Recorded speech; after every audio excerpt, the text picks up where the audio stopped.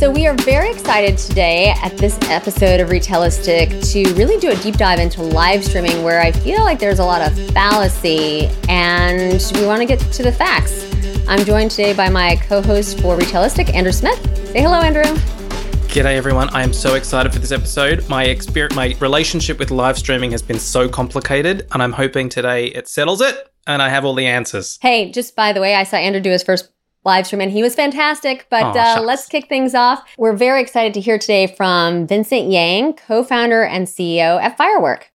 Andrew, I know you had the distinct, unique opportunity to, kind of basically cast at Rice. Talk about your experience and what was different than what you expected. What was exciting, as you now have millions of fans who are watching your every move. Look, there's some really important context, which is, Deborah, you and I recorded an episode of our podcast at Rice, and then as soon as we finished, you said, "Oh, I've got to bring you to the live streaming booth, Andrew," and I went, "I'm sorry, what?" Had no clue that's what I was about to do. Deborah, basically grabbed me by the arm and dragged me to this live streaming booth with your team, Vincent and Firework. And I had my first live streaming experience, and it was incredible. I sat there without any context. I was just holding the mic up, talking to Drew, who was a fantastic host. And I spoke for, I don't know, I think it was 27 minutes or something similar. And I basically thought, I'm talking to millions of people. I'm so nervous. How do I look? How do I sound? Am I being charming? I have no idea what the audience numbers were, Vincent. In the end, you'll have to tell me that later. But I had a blast. It was so interesting. And just to look at the setup, it reminded me that there are so many great easy ways to get into live streaming right now, that why people aren't just leaning into experimenting with it really genuinely surprised me. It was such a simple setup for such a powerful medium, but I had a blast. It was great. Well, and Vincent and I talked yesterday. We were saying, right, you have this idea that live streaming is either very complicated or very expensive, but Firework has really kind of looked at the whole gamut. And I know, Vincent, you guys just raised around. I'm sure some of it is to continue to work with, retailers and brands, big and small. Maybe you can talk about the round that you just raised, but then also just the product offering and how that differs for, the kids that just raised like the seed round to those that have been doing this 100 years. Yes. Thank you, Deborah. So we we just announced Firework raised $150 million and led by SoftBank Vision Fund, one of the world's largest funds, and also followed by our existing shareholder like American Express. They keep doubling down on Fireworks. So with this round, we already hit close to a valuation for $750, close to a unicorns. And then and you mentioned about the sector. So what we do is very different. We are now the world's largest B2B version. A lot of people say, Firework is the B2B version for TikTok, which is empowering every single retailer and brands to be able to do short videos and a live stream directly on their sites, inside of their emails, on their entire omnichannel channels. That's what we do. So I think this sector, Deborah, this is very noisy, very crowded, right? So I think it was very, very good, and someone can finally kind of break out of noise to put a mark on it down to say, you know what, there's some potential winner coming out. So I hope we can be the ones, but definitely with this fundings, with our teams of over 300 people, I think we're very well positioned to kind of win the game. Well, I think, Andrew, you and I have talked a lot about, right, retailers owning their own destiny and, right, kind of more 1P versus 3P.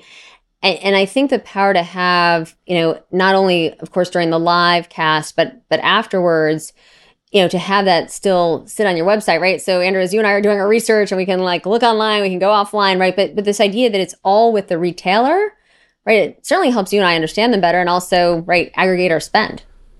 Absolutely. And firstly, Vincent, congratulations to you and the team. It's an incredible achievement and a reflection of the hard work that you and the team have put into the platform itself. And as I said, it's so beautifully simple. It's just designed to make it easy for you to lean in. And I love that about that because for a retail perspective, it is new, it is scary. And making it as easy as possible for retailers to play around with it in the sandbox, I think is fantastic. But I think but consumers want more first party kind of relationships, that first person relationships with a brand. Like consumers are, we've all seen the shift from, the way we calculate value being just price proximity into this thing of social value and brand personality value. And I want to feel good about giving my money, and do I feel good about giving my money to a certain brand? And I think you just look at the stats alone around live streaming, it is just so incredibly engaging, and people are building incredible connections with brands through this platform. And Vincent, you talked about both the live streaming, and I'd love to hear from you on this. You've spoken about kind of the live stream element, and then it's then available on demand afterwards. Like we've seen some stats that are coming out that kind of talks about how much more attention you get, how much more buy power you get through the live stream versus an on-demand video. But then again, doing it once, but then having both available to you is an incredibly powerful asset. How are you seeing brands using it? Like the kind of live stream versus then on-demand viewership, and what's more successful? What's the right blend? What are you seeing with the brands you work with? Yeah. So Andrew, what we are seeing is about a mix of both. So one of the misleading concept people think about live stream is it's live and it disappear after live, right? Which the reality is it doesn't need to be disappearing, because it's not on social media that after 24 hours it disappear, or the social media doesn't promote this after 24 hours. But when the brands is using it on their own website, they can put it on forever. Most of our brands actually, when they finish a live stream, they put it on for another 30 days, or some of them put on for 90 days when their product life cycle is a little bit longer. What we have seen is those live streams continue to generate about 70 to 80% of the revenue after the live is over. Right? This is many what our brands has been doing. And another thing a lot of people do is short videos, which is those 30-second, 60-second short videos they record, and it can also put in a website for a long time. Short video is easier to do. So what I see a lot of our clients are using both weapons, I think, as a very good mix. Right? On a weekly basis, they will create a lot of short videos uploaded by their sales associates, by their ambassadors, right? Or sometimes actually by their users and customers, right? And every week or once every 2 to 3 weeks, they will do a live shopping event, right? To actually promote certain product, etc. They're combining both all together in a very good mix. So Vincent, I want to jump into, because at CoreSight, we advise a lot of the retailers on their live streaming strategy, having spent a lot of time doing this in China for Western brands and for domestic brands. I do think I want to kind of take Andrew's thread, right? This can be scary. There's a lot of expectations. So number one, how do you find that retailers are measuring like the success? And because we're not necessarily seeing, right, this kind of regularity of every day or even every week, that, that's one of the things that concerns me, because I very much passionately care about this industry like you do. And if everyone's measuring themselves on sales, yet they're not kind of actively engaged enough, they're not going to reach kind of what they need to. And so let's put a pin in that and kind of jump on that. Yeah, Deborah, it's a great you asked the question. Literally 10 minutes ago, I was talking to the president of a $10 billion GMV retailer. He asked me the same questions, right? So here's what they should all focus on. Number one is conversion and sales, but it's just one element for it, right? Live stream's value has way more than just this one's. But suffice to say, this is the very important piece. Now let's talk about the number two. Number two is offer discoverabilities for more and more products. We all know in the US, most of the retailers have, no matter whether you have 100,000 SKUs or millions, most of your shoppers is only discovering maybe 5 of them. They spend really little time on a website, right? Average mobile visit website time is less than 1 minute. Desktop is 2 minutes, right? No matter how many products you have, they're not going to discover that. But now let me give you another data point. In Alibaba, right, Taobao live streams, average users spend about 45 minutes in a row, right? When you spend 45 minutes, you'll be able to discover hundreds to thousands of SKU and products. So the discoverability is a huge thing. So this is something that people never think about, but it's offered tons of value, is how do we help a retailer to showcase more of their product into this live stream experience? And people ask me why this experience can have, most of the discoverability. Why a user want to spend more time? I'm like, well, that's easy. Just look at what your children are doing, right? What are they doing? What are they spending 2 hours every day doing? They are watching live stream or swiping TikToks. This is their default user behaviors. It's just the retailers, right? Most of the website experience still was relatively designed 10 years ago. What they didn't realize, the new age millennial Gen Z, their consumer behavior has fundamentally shifted. Consumers are demanding that retailers got to make a change. If they don't make a change, that's what will happen. They're not spending too much time on the website anymore, right? So that's the second thing. The third thing, right? The first is conversion. The second thing is discover and watch times, right? And the third, very interesting, is actually basket size. Right? So basket size is very interesting, again, because when you do a live stream, you don't show one product. You show 20 product on average. That's kind of the average Chinese way of doing that, right? You actually buy a lot more product at the same time. We have seen our average customer increase the order value or the basket size by 300%. Right? People tend to buy a lot more because it's one entire show selling a few products. That's the third thing, increase the basket size. And the final thing is actually increase the retention, reduce the return rate, increase the repeat purchases. Those are the things you'll be able to measure in the live journey. Live stream should not be used as a point solution. It should be leveraged as a media format across your user's entire buyer journey, right? I talk to so many brands, whether retail or D2C. It's actually very simple for the entire e-commerce business. It's LTV to CAC. People just don't focus too much about it. LTV means lifetime value, lifetime, right? A customer doesn't purchase once, right? So that's why we Firework spend a lot of time. How do we get people back? How do we get people to repeat purchases? How do we even bring live stream into emails so you can get people back to engage with them offsite, beyond just the website? So there are many, many things that we can help on, but it's helping on the overall user shoppers lifecycle journeys. I could pick your brain for hours, Vincent, but I have a couple of follow-up questions if I can. Years ago, well, I shouldn't say years ago because there are some brands who are still having the debate, I suppose. But like when the whole, omni-channel conversation was happening around, what can stores do versus what is the internet good at? Kind of the general opinion was the internet sucks at discovery. Like it's really good if you're mission focused, but it's really terrible at discovery. So question number one for you is does that mean does live streaming kind of fill that gap and enable, that skill set in internet where we haven't seen it before, or digital is probably a better word there. And then the second part of my question is, you mentioned life cycle. I think that's super fascinating. Are people using live streaming outside of product discovery, i.e. service, help, support, learning more about a product I maybe have bought? And what are the other use cases outside of sales? Yes. So there are, maybe I'll touch the second first. There are many, many use case people using us for. And even our client base, what I'm observing is actually starting to go beyond just even retailers. We're starting to have people using us from healthcare perspective, from financial services, from B2Bs. More and more people using it in even commercial banks starting to adopt Fireworks. What they're using us for is for customer service, right?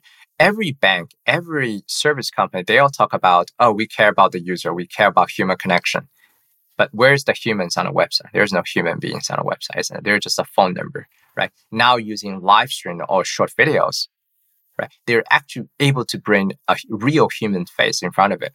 And welcome to visitors. They say, hey, welcome everybody. This is so-and-so banks, right? What brings you here, right? Let me introduce our services here. Just adding the human connection will increase in a massive way about the emotional connection. When people emotional connected with a website, every metrics improve.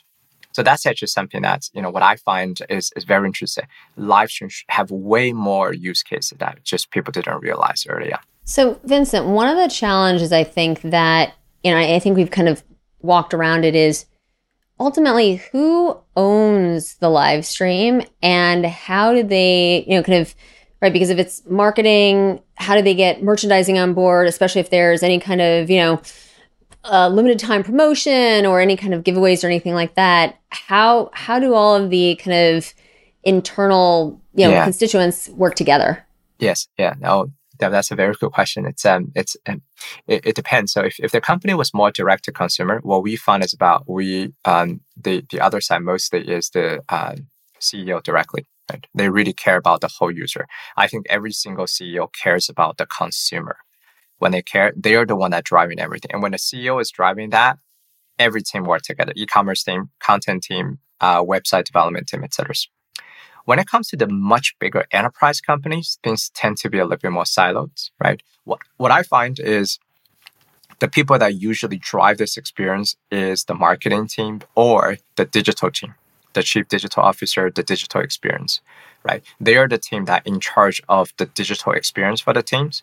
They sometimes also bring e-commerce team who in charge of the conversion. But the good part is I wish the big company, they can operate less as a silo, but many times they do, right? But we do need what I call the organization adoption from the e-commerce teams, from the digital experience marketing teams, and also the content team. Content team is a very new team, right? Most of the retail doesn't have content team. They have some small social media team. But the trend is more and more retailers are starting to hire people that can do content. They know how it's important, right? So we got to get this team involved as well. So these are the three teams: econ, digital experience / marketing, and content. Well, Andrew, I'm going to push back on that, though, because some of the challenges we face on the CoreSite side is that around the product, right? Because whether it's their own brand or whether it's a national brand, I mean, oftentimes, at least from a China experience, right? It's limited time, limited quantity, limited offer. You're bundling it in a special way, right? You know, if you buy 3 together, it's 50. If you buy them individually, it's 75, right? And so since the merchandising team we're finding is being brought in, I personally think too late.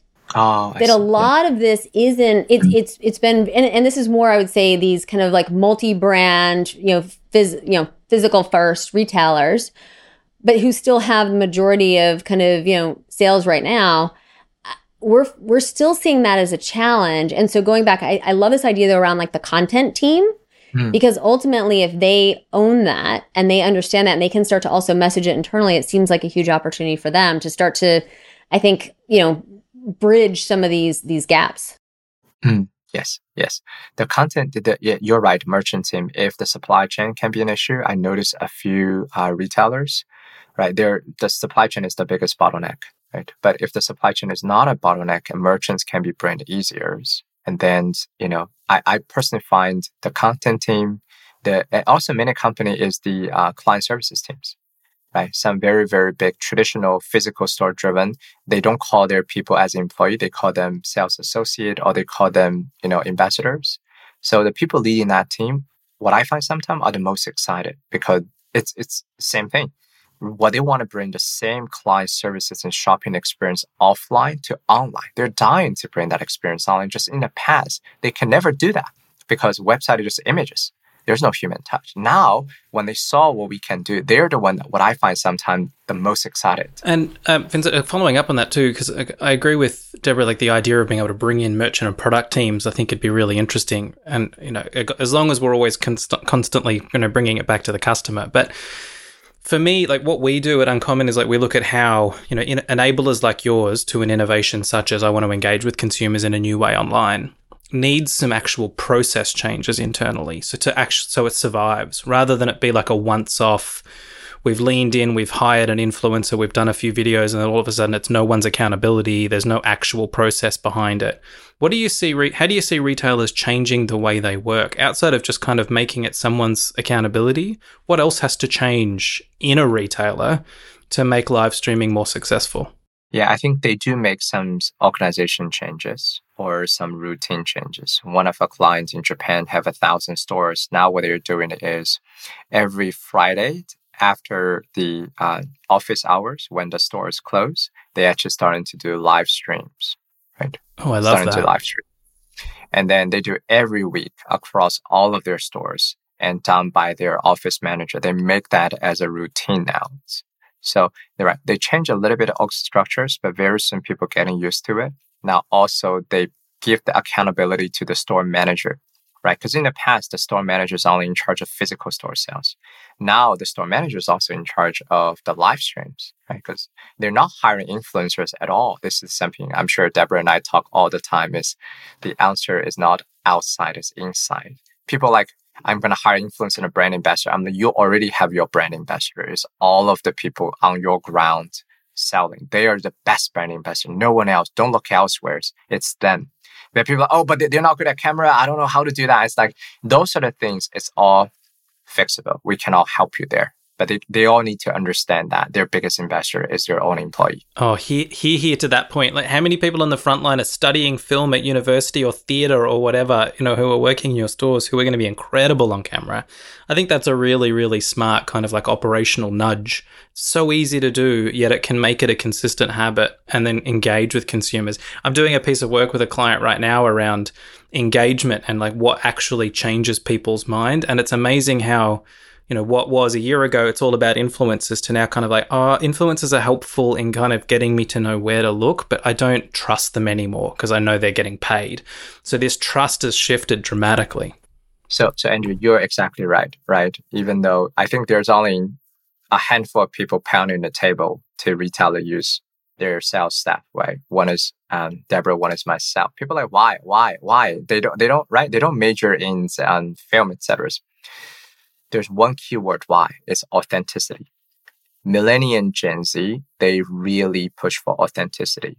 If they see this is a commercial, if you hire someone that's not truly an influencer or a celebrity, they're like, this is fake. This is a commercial. They want to block out ads as much as they can, right? They want to be genuinely, authentically influenced. They just want it. They don't want it, a fake stuff, right? So it's not like our parents' generation, whatever is on TV, it's real, it's trustworthy.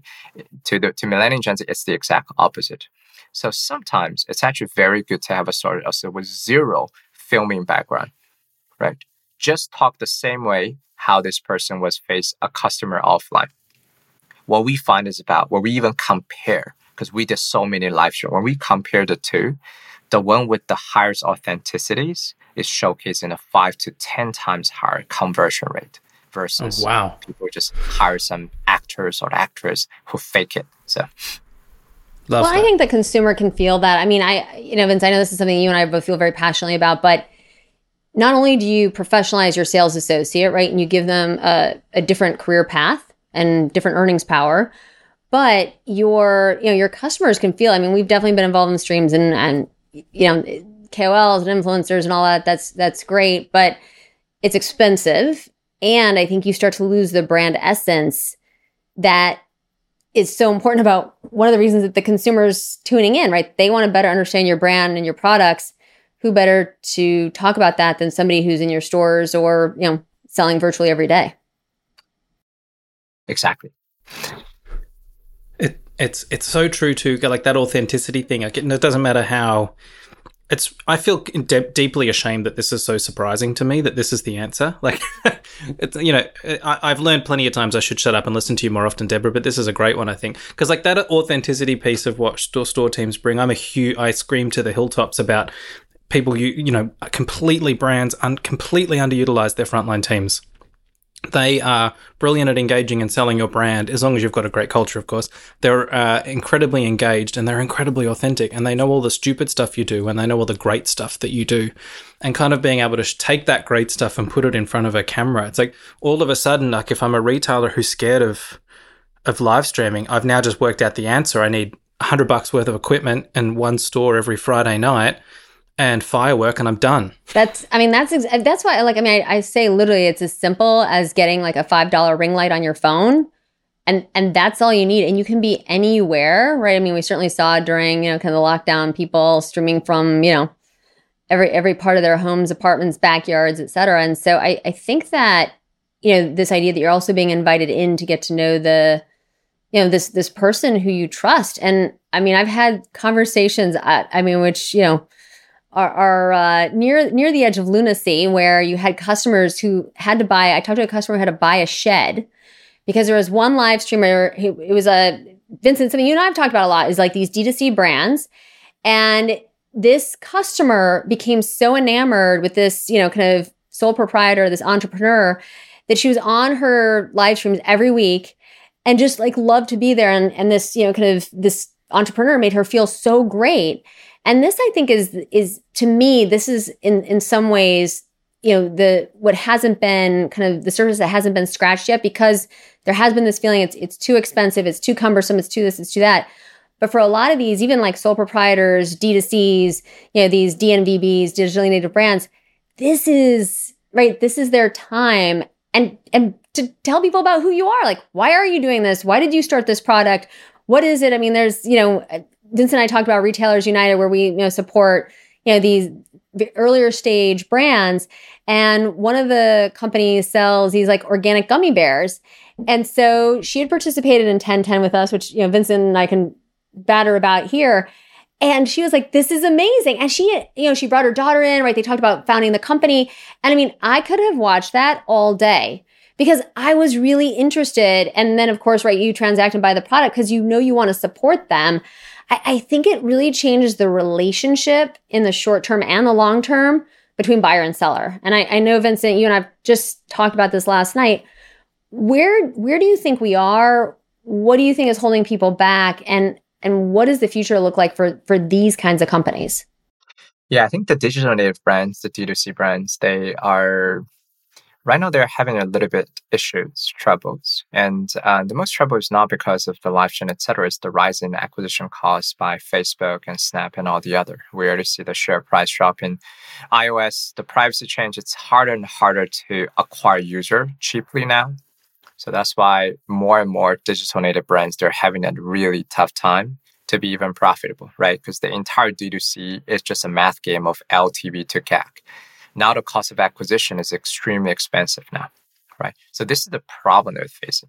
But I think we have a solution for them. So here's the solution, right? As a lot of people, again, think about live stream just increase the top line of sales. No, live stream increased the entire health level of the business. We have a D2C brand clients selling bras. Before Firewood, a conversion rate is certain percentage. But then using short video and live stream, we double the conversion rate. So what does it mean if we double the conversion rate?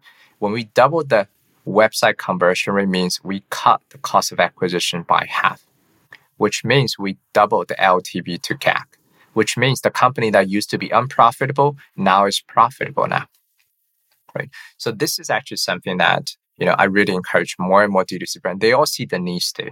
And also D2C brands, they're the one that used to do a tons of short videos on social medias, right? Because they're smaller, they're more nimble, and they do have story to tell. Because if you don't have story to tell, Amazon is the home, right? Because Amazon, if you sell standardized product, you're just purely competing on price. That's where Amazon does. The reason why everybody set their own website is you have story to tell. Right. But again, image cannot tell the story. You need short video, you need live stream to tell story. That's why you see all of those digital native brands, they are the first one to embrace social media. Fantastic. But here's the challenge. Now, acquisition cost is extremely expensive. And also there is no conversion on social media, right? Because social media, we talk about, there's no shopping intent, right? That's why right now, yeah.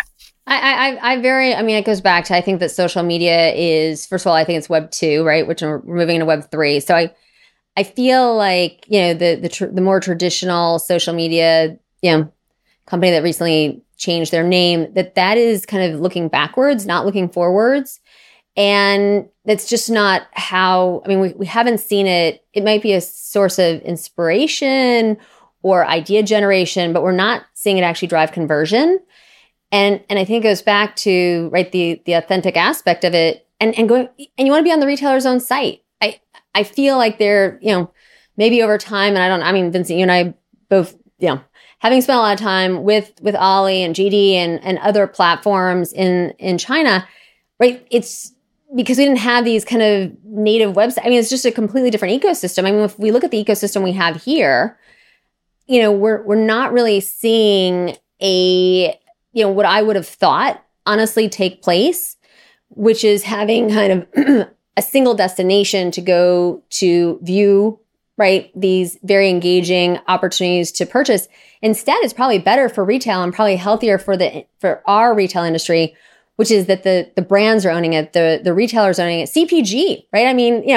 Vincent, I have to say, right, I think watching my first Albertsons live stream and I was like, that's how I started my career in covering grocery as an analyst. And I was like, if you had told me I'd one day be watching somebody like, hawk bananas, I would tell you were nuts. And look at where we are. Yes. Yeah. Yeah. Look at Fresh Market, right? If everybody didn't see that, just go to freshmarket.com. They're a grocery retailer. Believe it or not, they're adopting short video and live stream much faster than fashion and direct to consumer, which we thought is the way to go, right? But again, look at CPGs. They can do very well with live streaming, transform their entire user experience. I remember Fresh Market also sent daily emails using short videos inside of the emails.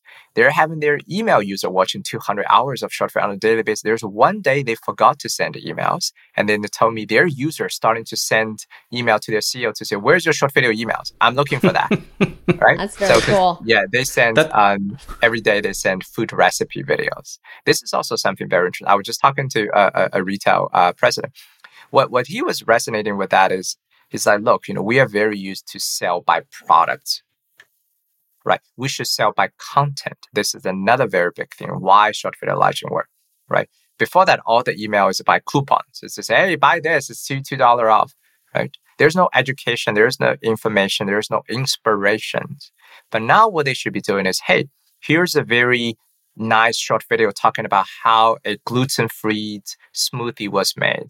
It's shoppable. There are 7 ingredients you can click and buy right now. It's by watching this video. It's by watching the live streams. It's an organic, authentic content, but that actually drives shopping way more than just purely sell by product. I want to ask a question, but I promise it will be at the end. But I'm going to go on a bit of a rant first. Don't let it happen. And it's not an episode of Retailistic without Andrew ranting about something. This is one of my biggest frustrations I get with the way that people have traditionally thought about using data to drive ideas, and what we've traditionally thought is coupons work, so we must go with coupons. Well, guess what? The coupon wasn't the thing that worked. FOMO was the thing that worked. But FOMO can be driven by so many different ways. And that example that you just gave there, Vincent, was a beautiful one, which is this new recipe, this chance of trying something new, this, that if I miss it today, I don't know what, this has become part of my habits. I don't want to miss out on my daily new recipe that I want to try with my family, or this new thing that I want to talk about at book club. FOMO can be generated in so many different ways. It's the emotional human reaction that's coming from something, some content that's, traditionally we've just gone, well, crap, coupons work, so let's just keep throwing coupons out there and hopefully it will keep driving it up. Whereas there's smarter ways to generate that same emotional attachment and desire to try something new, to discover, to learn, to, and to not miss out. I want to hear more about that kind of stuff from you. What are brands using this kind of style of content for to generate either discussion and even driving it further too, by the way? If we look at different aspects of challenges facing retail right now, of course, you guys, Deborah, you and the team did a beautiful job in the last week or so publishing some data about return rates. And the power and the cost of return rates. My assumption, my hypothesis is that if I'm seeing things in a real life, authentic context, I'm more likely to buy something that's actually real for me. I get a real version of it as opposed to a fake white box photographed version, and therefore I'm less likely to return it because it's more likely to meet my expectations. How else are brands utilizing live streaming to generate better outcomes in lots of different ways? So, there are a few other interesting ways. I want to show some examples. So there's a brand called Pacific Beauty. It's a beauty retailers. What they're using live stream, again, everybody feel free to visit their website. You can see right away. And it's all powered by Firework, how they use it. What they're using it is more about having influencers and their brand ambassador to authentically talk about the products instead of just on their own social, but directly on a website. That helps a lot, right? And then there are some other companies like Rhino Cosmetics and other, some of which starting to have their customers to actually record videos. Right? You remember how Amazon was doing? That's interesting. Vincent, you always have a little nugget. I want to hear more about this. Every time I have to bring something different, otherwise, I'm not going to lie, Vincent. I actually have on my list of questions in front of me is, what about the bulk? And I actually raised this with Drew, and you've got it on camera, so I can use that as evidence. I actually raised this with Drew. It's what about the risky, but scary, but possibly incredible return of having your customers on camera? I'd love to hear more about this. I'm excited. I can scratch that one off the question list. We actually have more and more direct-to-consumer brands, in particular the digital native directive, because they live in digital. They understand this, right? But I have to say a big caveat is this is not for everyone. If you ask today, like Gucci, Chanel, they're never going to do that, right? They still rely on really high design, super high production grades, right? Have a top seller to do that. But what I would say is 90% of the digital native brand who bond with customers actually can use their customer voice to showcase that. Would they? Can I ask a question before I lose the thread? Would they record that live, or would they record that and then kind of play it later? So they're doing it two ways. What I've observed, one is they will ask their customer to upload short videos, right? Because we also do short videos, and they will take a look because the video cannot be too bad, right? So but most of the customer is very willing to participate. Some of the brands will incentivize them. This is something what Amazon does. Hey, if you upload a good videos, etc., right, we're gonna give you another 3 months of subscription or something. So the customer is willing to participate. So that's kind of first. In the live streams, we have a feature called multi-host. So then what they're doing is, right, when the brand is talking about a product, they will actually, it's the same thing how we do Zoom, right? Allow some of the customer to speak in front of the live stream as well. So these are the two ways. One is pre-recorded, one is live. That's very interesting. And that just like opens up so much. So can I ask I'm fascinated by this topic because it's something I've thought about. Just what about in store, right? Because there is a bit of fascination what we've seen, right? Where we're starting to see some of the sales associates, as Andrew mentioned, right? They're recording from their stores. And right, the customers are asking questions. And I do think sometimes, right, as we're still saying, this industry is still very small in the US, shockingly. I mean, I think, I personally thought this would be the tipping point year. And, maybe that is kind of been pushed out to 2023 as we start to see consolidation from, kind of honestly, a lot of the technology providers and solutions providers as well, because I do think it's still very confusing. But staying focused, with the consumers in the store sometimes, and I've watched it, right? And you're like, this would be so great to have this captured, right? And so you have a sales associate who is streaming. They are then actually kind of through the stream talking to the customers in the store. But if they could then somehow be a part of that, would be even more interesting to show kind of how you bridge the online and offline. Yes. I think online to offline itself is a whole big topic. So we have a few very interesting things on it. But Deborah, what you said is a very practical one that all the retailer can adopt, right? Have sales associate interview with their customers, right? And then to have them talk about why they buy the product, testimonial, etc. Because this is very real. It's authentic. We don't need to script it, right? Of course, you don't put those videos onto the homepage, etc., but you can put in dedicated landing page. You can put into PDP, product description page. There are many ways how you can weave in the videos in different ways. I think a lot of time people mistakenly think, oh, my homepage is very well designed. It's for branding purposes. I don't want to put user-generated stuff on the homepage. Then homepage, you don't need to put those on homepage. You can create a dedicated user voice sections, right? And you can drive traffic towards it. Right. So, and also it can pair up very well with specific PDP pages. So, Andrew, what do you make of all this? I mean, Andrew and I work together on many advisory projects, and we're kind of one of us ends, the other begins. And how we really, just Vincent, how we came together was over our shared passion for sustainability and really trying to make a difference. And of course, we joined forces with another friend of ours, Jody from Intel, who also we're very much of the same mindset. And we've really been trying to make a difference. And I have to say, Andrew, I don't know as you think about this, but live streaming is by definition more sustainable because the consumer knows the product they buy, right? Return rates are down about 50%. I think that they also love the product a bit more, so they take better care of it, right? It has a longer life expectancy. As you think about kind of, our foundation, how does live streaming actually change how you think about the world?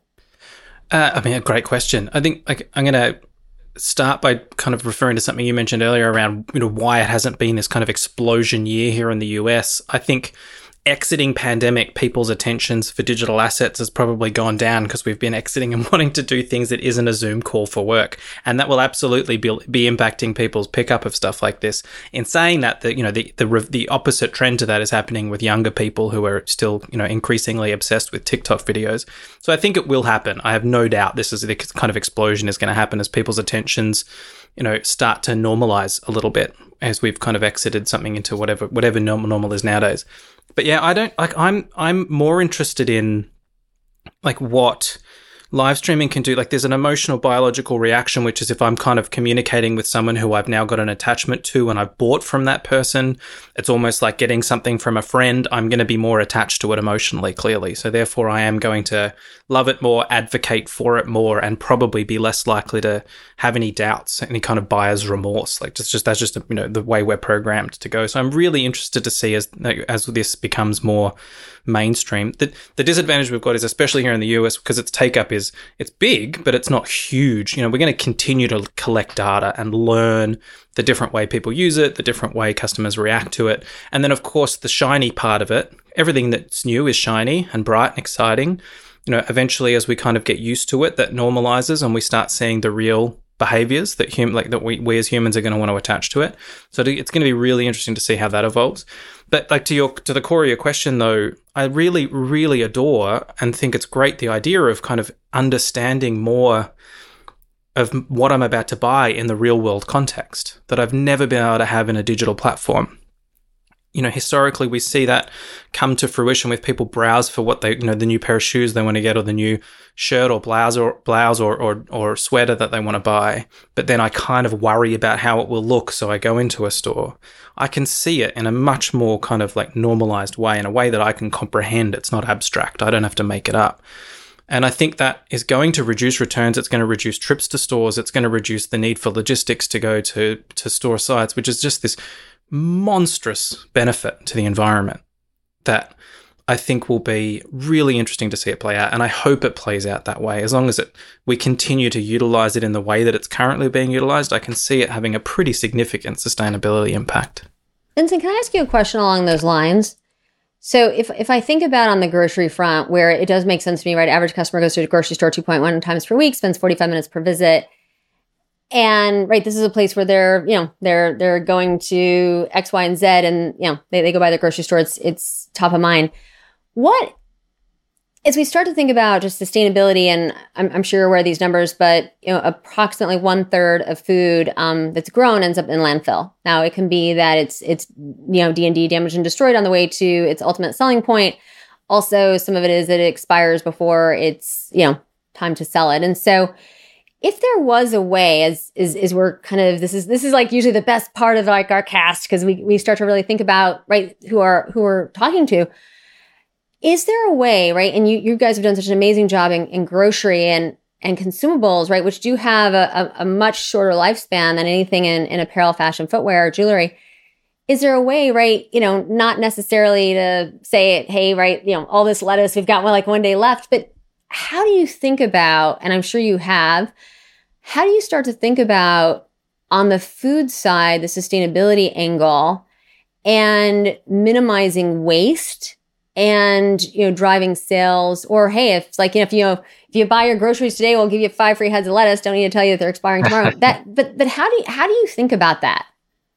I think it all ends up to education and information, right? Because most of the grocery shoppers, they're not well informed, right? And for example, every human being only needs 20 grams of proteins. You actually don't need more than that, right? Many food you eat is actually end up going to waste it, right? So I think we have some clients, Fiverr has an offline products, which is, all the video you create, you can tag it using QR code to the physical product, right? So this actually allowed the user to be a little bit well informed about the nutrition value of the grocery food, about the way how you can use it. And also on the website itself, right? A lot is about content, about whether it's the food recipe content, whether it's about the use case content, to really educate people. I think, in the end of the day, it's a tough thing because the retailer's interest is to drive sales, right? Their interest is encourage consumer to buy more, regardless of whether the product they want it or not. That's why they are really used to bundle everything. Buy one, I give you 5 other products for free.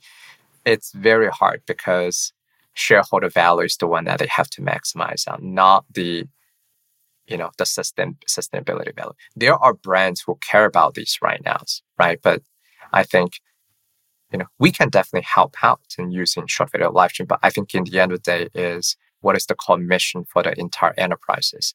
If they are all birds, if there are some company like that who do care about this, they wrote that into their even board missions. That's fantastic. But I think, Deborah, a lot of challenge is on the leadership team. Is it's a much higher level of question beyond what we are discussing about. I think I agree with you. The only pushback I give you is that I think I'd pull you back to your previous comment about lifetime value. I think the idea of generating some better outcomes beyond, the sale and the extra margin you get from a BOGO offer or whatever, I think is going to increase market force pressure on the reason why brands need to get into stuff like this. But, I must admit, I did find it really hard to walk past your 20 grams of protein comment because I'm trying to work out how small my steak has to be now, and I don't like that at all. But one thing that I've always had this kind of love-hate relationship with are these pre-prepared meal kits, like the Home Chefs, the Green Chefs, all of those kinds of things that exist out there right now versus supermarkets who are now grocery who's trying to enter that market. Live streaming is something that I haven't seen in that space. I might be missing something, but the idea of for the biggest kind of objective, the biggest force that's holding consumers back from trying stuff like that is effort. The perception of effort, of having to choose which meals. How difficult are they really? I don't like cooking that much, or I'm not that good. There's, is there a huge opportunity? Is live streaming not a great opportunity to talk about that? I've suddenly imagined my local grocery store having a live stream every day called Wasted. And it talks about how I can utilize leftover food supplies from the recipe I bought yesterday and turn it into something that's an incredible meal. Andrew, I think that's spot on. That's the reason why Alberts and Safeways and the Fresh Market are adopting this even faster than the fashion retailer, right? And exactly what they're doing is they want to encourage people to make those foods at home. Food is a huge sector, but you cannot just sell the food ingredients, right? And, you show me all the food ingredient doesn't do me anything. But if you can show me how do I make maybe a very nice salmon dish at home with less than 2 minutes, showing me a video like that, right? And then I'm going to watch it. And then you show me here's all the ingredients you can purchase and pick them in the store. That would make a lot more sense. I'm in for the 2 minutes. That's good, like every day of the week. And I think, Vincent, if you start to think about it, you could almost like create a movement around, utilizing leftovers and driving intelligence as you're educating consumers. And, you talk about the recipes. I think that is a way to drive not only, and it could even be like the butcher and the, kind of just throughout, as you're buying product at the store to drive awareness of what it is you're buying, how you can use it. And so then anytime I start to think about eating, which of course is like, depends if I guess you're intermittent fasting or not. But for me, it's like 20 out of 24 hours a day is, where do I get the content? And also, right, we go back in time and there's still the debate over white rice and brown rice. If we haven't figured out that very basic like concept, but having a place for the consumer, right, where they can get content, they really trust the source. And going back to that 20 grams of protein, I think that there's a lot to be said here. And, one thing I think we need to kind of conclude with is about community. And Vincent, you've talked about this a long time, how live stream drives community. How do you think about kind of where we are and where we can go? If we just look at 2022, where is, the consumer and where is the retailer? Yes, I think community is so important. If you look at Web 2.0, the social days, right? It's a community feelings. But now we talk about Web 3.0, which is decentralized open web days again, right? But here's one thing. The one thing that carried on from the Web 2.0 is the interactions. The consumer doesn't want to just visit a website as read only, right? I want to participate. I want to chat. I don't just want to, what we find is about, I think, Deborah, you find it all the time as well.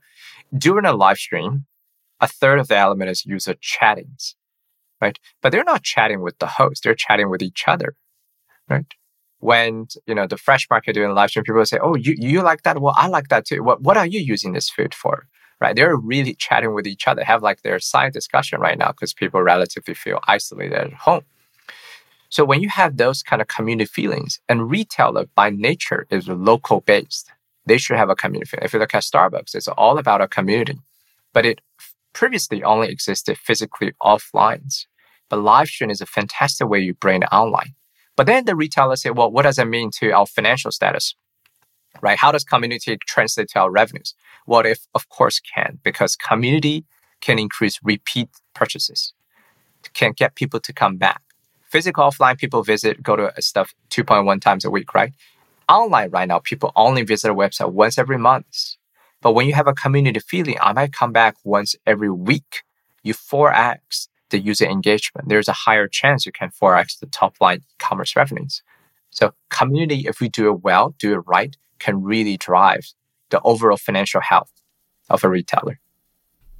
I think we should leave it at that. That's so good, Vincent. 100%. Thank you that was beautiful. So much. This was like, we've got to do this more regularly because I think that this sector is changing so rapidly. And I feel there's not only misinformation, but a bit of an information void. And especially as we think about holiday this year and retailers looking to engage in new ways. And with gas prices, I mean, literally the highest price we've ever seen in our lifetime and, could continue to kind of tick upwards. I do think that consumers are going to look to engage with retailers and brands in new ways. And so much of that will, I think, move, and what we've seen in the past, right, with gas prices, but that was not at this level, you lose about a trip, right? So if the average consumer goes to the mall 4 times a year, 4 to 6 times, they'll go 3 to 5. That's a pretty big deal when you start to think about it. But if you can start to move that, into a community that's more engaged and engaged often, I think it's a win. Andrew, you always have a fascinating kind of conclusion. So what are your thoughts here? Well, I'm not going to lie. A second ago, I was just like, man, who's only going to the mall 4 or 5 times a year? Clearly, I have a shopping problem. No, I think this has been incredible. And I Andrew, think that community point... That's just one of many problems, but we'll leave that... that's a whole nother podcast. Yeah, that's a different podcast, and we definitely need someone more qualified. No, I think that community point at the end was the thing that really kind of got the hairs on the back of my neck standing up. I think, and especially as we do lead into this holiday period of, there's going to be different again because we don't know what we're leaning into. We're learning all of this stuff. But I just think that element of everyone hears me say this too much. Vincent, it might be the first time for you though, but, humans are a pack animal. Like we want to engage and we want to create this community feel.